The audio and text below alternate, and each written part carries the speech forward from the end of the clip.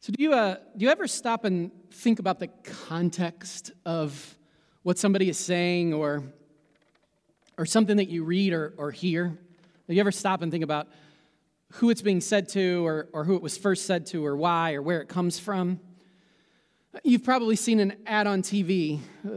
For one example, you've probably seen an ad on TV of a movie. You've seen movie ads, right? And at the end of the movie ad, you might notice often there'll be a screen. It'll have these quotes that pop up, right, to make you want to see the movie. And it'll say, exhilarating, a great ride. And then maybe you've had this experience where you've been to the movie and you've been like, so where did those words come from? This was anything but exhilarating or a great ride. Have you ever had that experience? Right? And this happens because context matters. Right? And all those one-word quotes in those ads, right? They pulled the ones that they wanted to try and tell you something, but they probably didn't capture the whole review. In fact, if you had that experience and you went back and read the reviews, you probably found that they pulled some words from the reviews that didn't capture the full context of what was being said. A great example of this, 2015, a movie called Accidental Love came out. You probably didn't see it. It was awful. If you know nothing about it, be glad. It's better that way. Right? But it came out, and then this ad came out right after the movie was released, and it said, a comedic masterstroke. Right? Only as I said, it was awful. Like the critics didn't like it, the audiences that went to see it didn't like it. I don't know if some of you may know the tomato meter, right? And it's like out of 100. And when I look at the tomato meter, if it's like in the 20s or 30s, I have to really think before I see a movie. This had a 9. And it was bad. It was not funny. So you might wonder, where did a comedic masterstroke come from? Well, it came from a reviewer who wrote this. To be fair to whoever refashioned Accidental Love, in other words, produced it, there's little reason to believe that the ideal untroubled version of the material would have been a comedic masterstroke. So the reviewer said that even a better version of this wouldn't have been good, let alone this movie. But it's so amazing. You just take 3 words out of the review, pull them out of context, and come see this amazing movie, right? Context matters. How and when and where something is said, it makes a huge difference in what it means. And in this world, we take in so much information. And I wonder if we stop enough and think about context. Here's another example. A couple years ago, I heard a politician on TV quoting Robert Frost. The famous line, good fences make good neighbors. Have you heard this line? Anybody heard good fences make good neighbors? Well, if the politician had done his homework, he would have realized that the line from Robert Frost's poem in context really means it's complete irony. He's implying that the fence is worthless. It's from a poem called Mending Fences. And in the poem, this narrator is like, keeps rebuilding this fence every year with his neighbor and wondering why they even do it. They don't have cows anymore. Like, there's no meaning to the fence. And by the end, he just sort of throws his hands up in the air and realizes we just do this because it's tradition and it's meaningless. Right? Robert Frost has written in other places, right? Good relationships make good neighbors. The fence has just become meaningless in the poem. Context, it matters. Taking time to know the context, it matters. So maybe you've heard this quote in the Bible, in the words of Paul. All have sinned and fall short of the glory of God. In a little bit, we're going to find that this verse isn't even an entire verse. It's actually part of a larger section of thought by Paul. It's been used over time. This one verse has been used over time to say something different. But even as you heard in Megan's prayer earlier today, when you put it in its context, it has a different meaning. So we're going to ask this question today, like, what happens if we look today, particularly at the book of Romans, and we look at the context and we look at what's happening? Is it possible that knowing context will give us more and deeper and richer meaning from God's words to us? So if you have a Bible and you want to turn and follow along today, we're going to be in the book of Romans. As we do that, would you pray with me?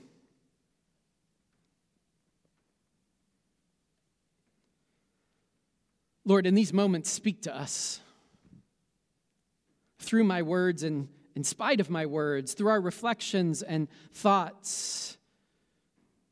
Or just speak into our lives this day. And Lord, in this time together, whether we're in person or virtually gathered, we're here, we're gathered together because we want to know you better. May we discover today what it means to be followers of Jesus and to know even more deeply the power of your love and grace in our lives. In Jesus' name we pray. Amen. So let me see if this sounds familiar to you.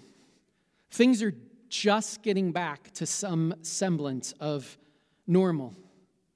But upheaval in the world, it's changed society in ways that we kind of now understand it'll never be the exact same. Different groups of people with different beliefs are trying to figure out how to be community together.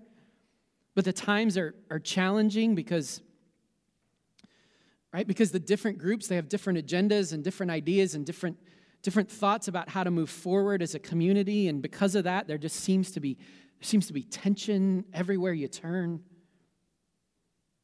Everyone is asking this question together, like now what? Now what? How do we move forward as people? How do we move forward as communities? How do we move forward through this uncertainty? Does it sound familiar to you? Of course, you've probably guessed I'm talking about the first century church in Rome. Right, and if you didn't guess and you were thinking I was talking about today, then I hope we get a glimpse of why context can be so important and so helpful. You see, the church in Rome in the time of Paul was made up of sort of three kind of primary groups of people, and they were struggling to figure out how to be community together. Right? There were Jews who had come to believe in Jesus as the Messiah. In fact, in the book of Acts, it tells us that at Pentecost, when the Holy Spirit came upon the disciples and those gathered there were Jews there from Rome.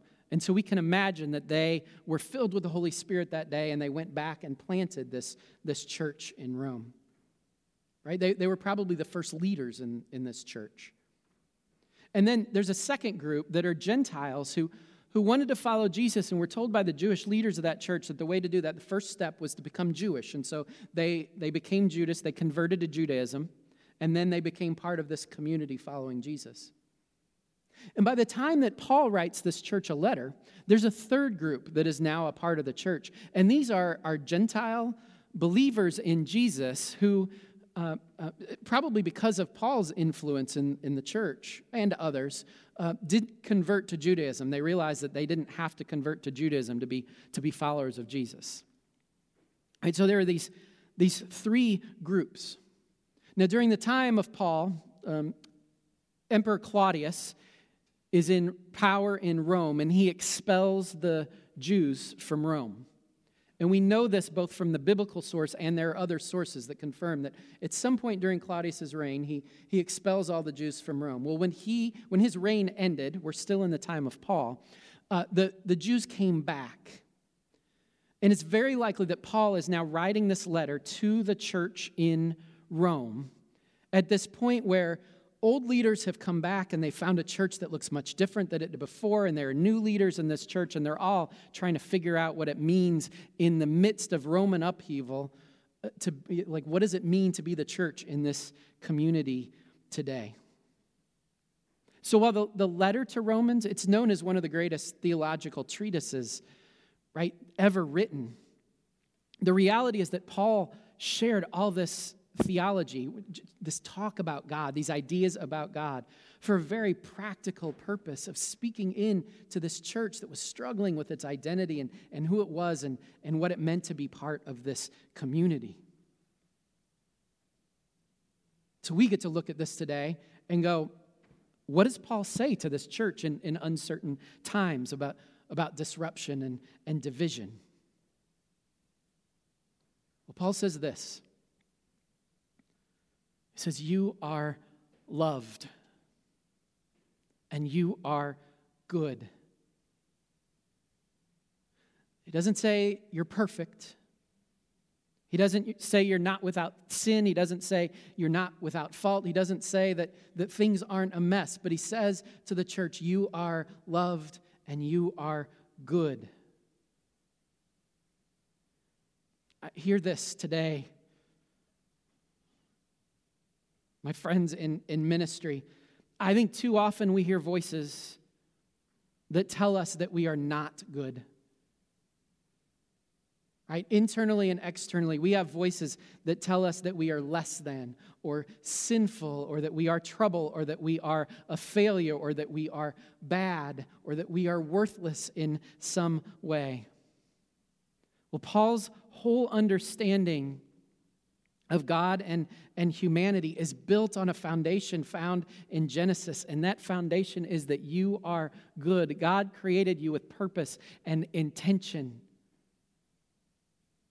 Right, with purpose and with gifts. And you're invited, we're all invited to be God's children. Right? You are good, not because you follow all the rules just right. And you are good not just because you haven't sinned for 2 or 3 days, or you are good not just because of your status in society or your achievements or your education level or how much value other people give you. You are good because God created you. Paul writes this in Romans chapter 2, verses 13 to 15. For it is not those who hear the law who are righteous in God's sight, but it is those who obey the law who will be declared righteous. Indeed, when Gentiles who do not have the law do by nature things required by the law, they are a law for themselves, even though they do not have the law. He says this, that they show that the requirements of the law are written on their hearts, their consciences also bearing witness, and their thoughts sometimes accusing them, and at other times even defending them. Right, in the first part of the letter to Romans, Paul addresses some words to sort of each of the populations. And this, he's talking to the Gentiles in the community, and he says, you don't even know the law, but some of you still do things required by the law. That's because God's law, it's written on your hearts, in your very conscience. You know right and wrong. You know good and bad. Right? Paul's saying, you're more than animals and beasts. You have God's law written on your hearts. You were created as good. So why don't you think you're good sometimes, right? We all have these moments in our life. Why don't we think we're good? Why do you question whether you're good? Perhaps because you've been taught or told about your sinful nature, or told over and over again about your sin. And here's why context matters. We're going to turn now to Romans 7. In Romans 7, there's a line in Paul's letter, 7 verse 18. And it's been translated for a long time, and actually the NIV still has this translation. It says, "For I know that good itself does not dwell in me, that is, in my sinful nature." And if you pull this out in this translation, some have taught that the Bible says that our nature is sinful, that good does not dwell in us. But watch what happens. Watch what happens if we pull out and look at the larger context in chapter 7. So let's back up. We're going to start at verse 14. Paul writes, "We know that the law is spiritual, but I am unspiritual, sold as a slave to sin. I do not understand what I do. For what I want to do, I do not do. But what I hate, I do. And if I do what I do not want to do, I agree that the law is good." Now notice, Paul is talking about the power of sin here, but in telling his own story, he says something really important. I want to do good, right? There is good within Paul. He's not saying that he is bad or sinful at heart. He wants to do good, but it's sin that is holding him back from what is good. We can go back to that other verse in 3. God's law is written on his heart. God's law is written on our hearts. That would be goodness within us. So let's keep reading. Verse 17, as it is no longer I myself who do it, but it is sin living in me. For I know that good itself does not dwell in me, that is, in my sinful nature. For I haven't the desire to do what is good, but I cannot, for I have the desire to do what is good, but I cannot carry it out. For I do not do the good I want to do, but the evil I do not want to do, this I keep on doing. If you have an NIV translation here or at home and that you use a lot, I need you to do something important. I need you to go into that translation, and where it says sinful nature, I want you to cross it out. And I know people are like, it's sinful to cross out something in the Bible. But sinful nature has been used for too long to translate a word, and it's a lousy translation for a word that literally it means flesh or body. And we can look at this and see this in the English Standard Version. So these same verses in the English Standard Version, I want you to notice it says, so now it is no longer I who do it, but sin that dwells within me. That line is similar. But then it says, for I know that nothing good dwells in me, that is, in my flesh. Right? Paul says, nothing good dwells in me, but then clarifies it. He doesn't mean nothing good dwells in my heart or my soul.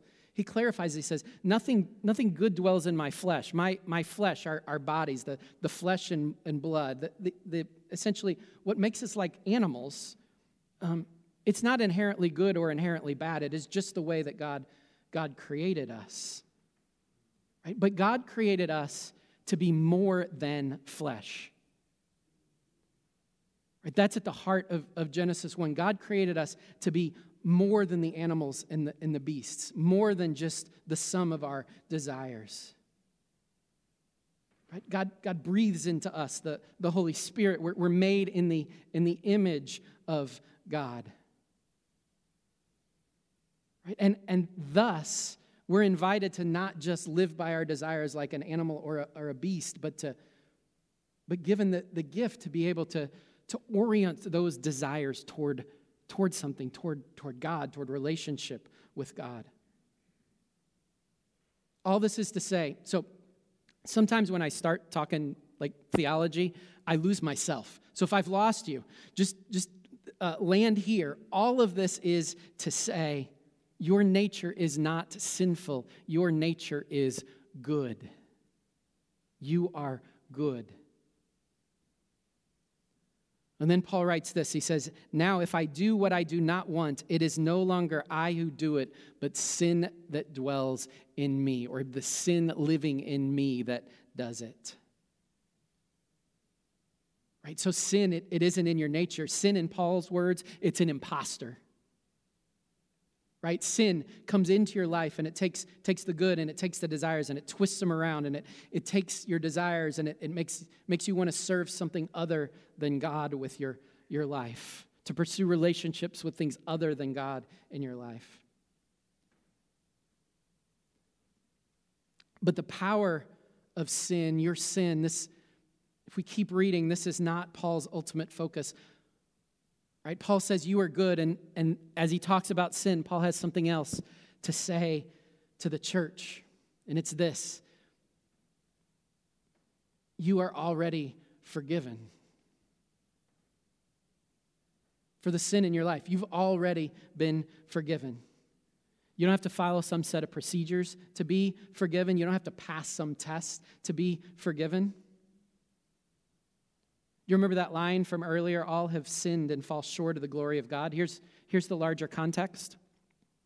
Paul writes, this righteousness is given through faith in Jesus Christ to all who believe. The right relationship with God is given to all who believe. There is no difference between Jew and Gentile, for all have sinned and fall short to the glory of God, and all are justified freely by his grace through the redemption that came by Jesus Christ. Right? Notice for Paul, this line about sin, it's encompassed by two other really important thoughts. This larger idea is how there isn't any difference between us. Right? That as humans, we can't put limitations on God's grace. All are justified, Paul says. All are forgiven. and set right. No one has dibs on God's forgiveness. That's what Paul's saying to a people that are struggling to get along. Right? The Gentiles in the Roman church who haven't converted to Judaism, they're likely saying, well, the law, it doesn't matter. You all who share the law, you're not doing anything with the law.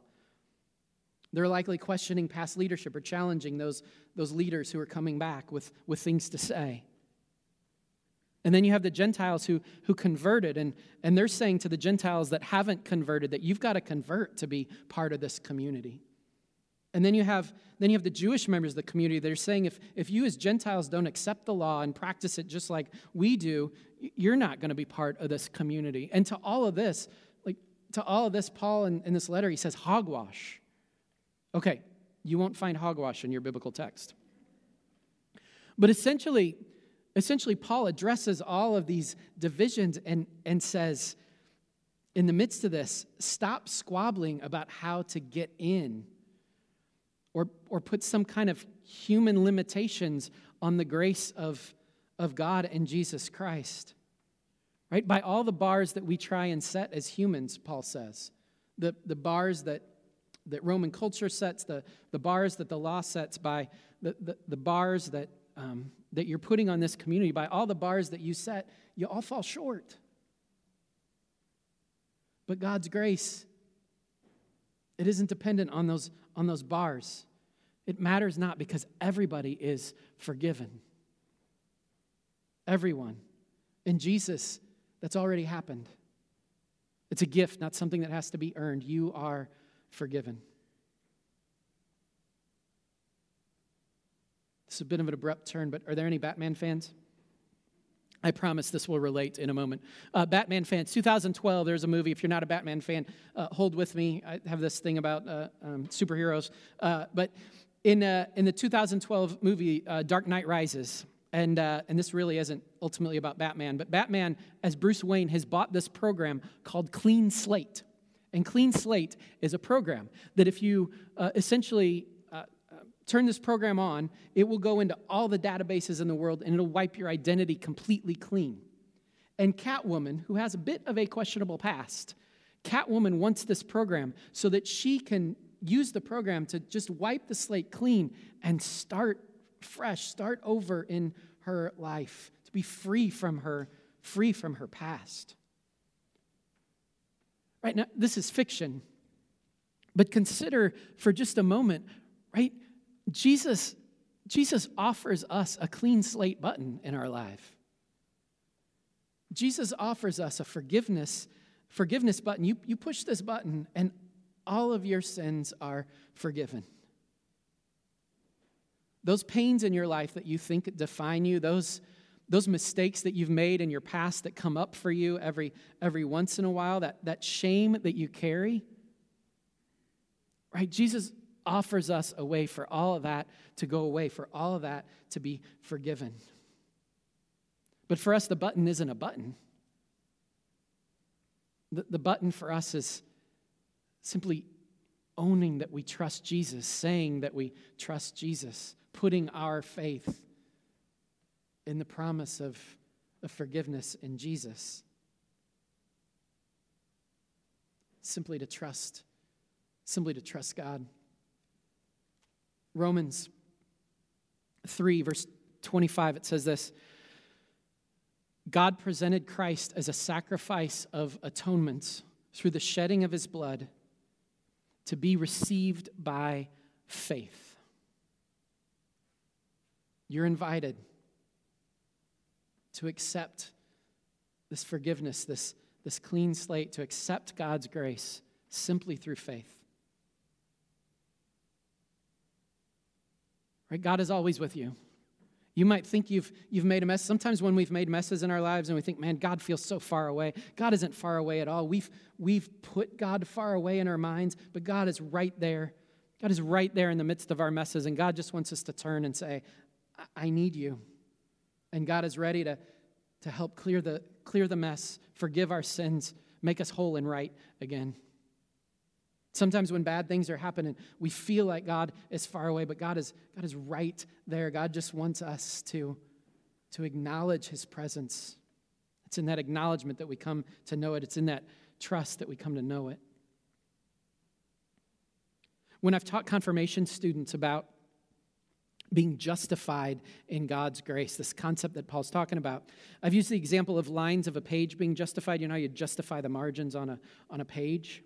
Well, there's a button on word processors today, right? You click that button and the margins, you don't have to go and do each one. It magically justifies all of the margins on the page. I tell kids when I'm talking to them, like, faith in Jesus is just saying, look, I know I need to get my life right. I'm just going to put my faith in and let Jesus justify the margins of my life. We just have to trust that Jesus will set things right. That's core, right? Paul says, followers of Jesus, we're invited to live free from the power of sin by the forgiving love of God in Jesus Christ in our lives. In the context of a community facing tension, groups of people jockeying for power and influence and not always seeing things the same way or thinking the way forward is the same and asking each other, now what? What do we do as a community? Now what? Paul says to the church, I think then and now, says start here. Start with these foundations. You are good. You are already forgiven. You are invited to accept God's grace through faith. So let's start here together today. Let me invite you to say these things one at a time with me. Right? You are good. Let's say it out loud. Say together with me, I am good. I am good. Right? And know that you're forgiven. You're already forgiven. There isn't anything you have to do to earn this forgiveness. Right? So let's say it out loud and internalize it and know it. I am already forgiven. Would you say that with me? I am already forgiven. Right? And it's true that there's nothing we have to do to earn that forgiveness. We just have to claim it, accept it. So let me invite you now to think about accepting that forgiveness of Jesus and just say, I am invited to accept God's grace through faith. Would you say that with me? I am invited to accept God's grace through faith. I want to invite the band forward. So we're going to close in just a minute with song. As they are coming forward, let me offer our Faith Fit challenge for this week. Each week at Clay Church, we have a Faith Fit challenge, and it's something we can do every week to not just sort of hear the words of a message, but to put it into action, to live it out in our lives, think about what God is calling us to do. So let me invite you to do this week as our Faith Fit challenge. Take 4 days this week, and 5-10 minutes a day is all you have to spend. You could certainly spend more. But I just want to invite you to spend 4 days thinking about sin in your life and thinking about the power of God's grace to free you from that sin. So in day number 1, and if you're like me, go home and do this right after worship today, because if not, you'll think, I'm going to start this on Wednesday, and then you'll forget. So day number 1, make a list of the sins in your life. Right? And then take a moment and pray and confess them to God in prayer.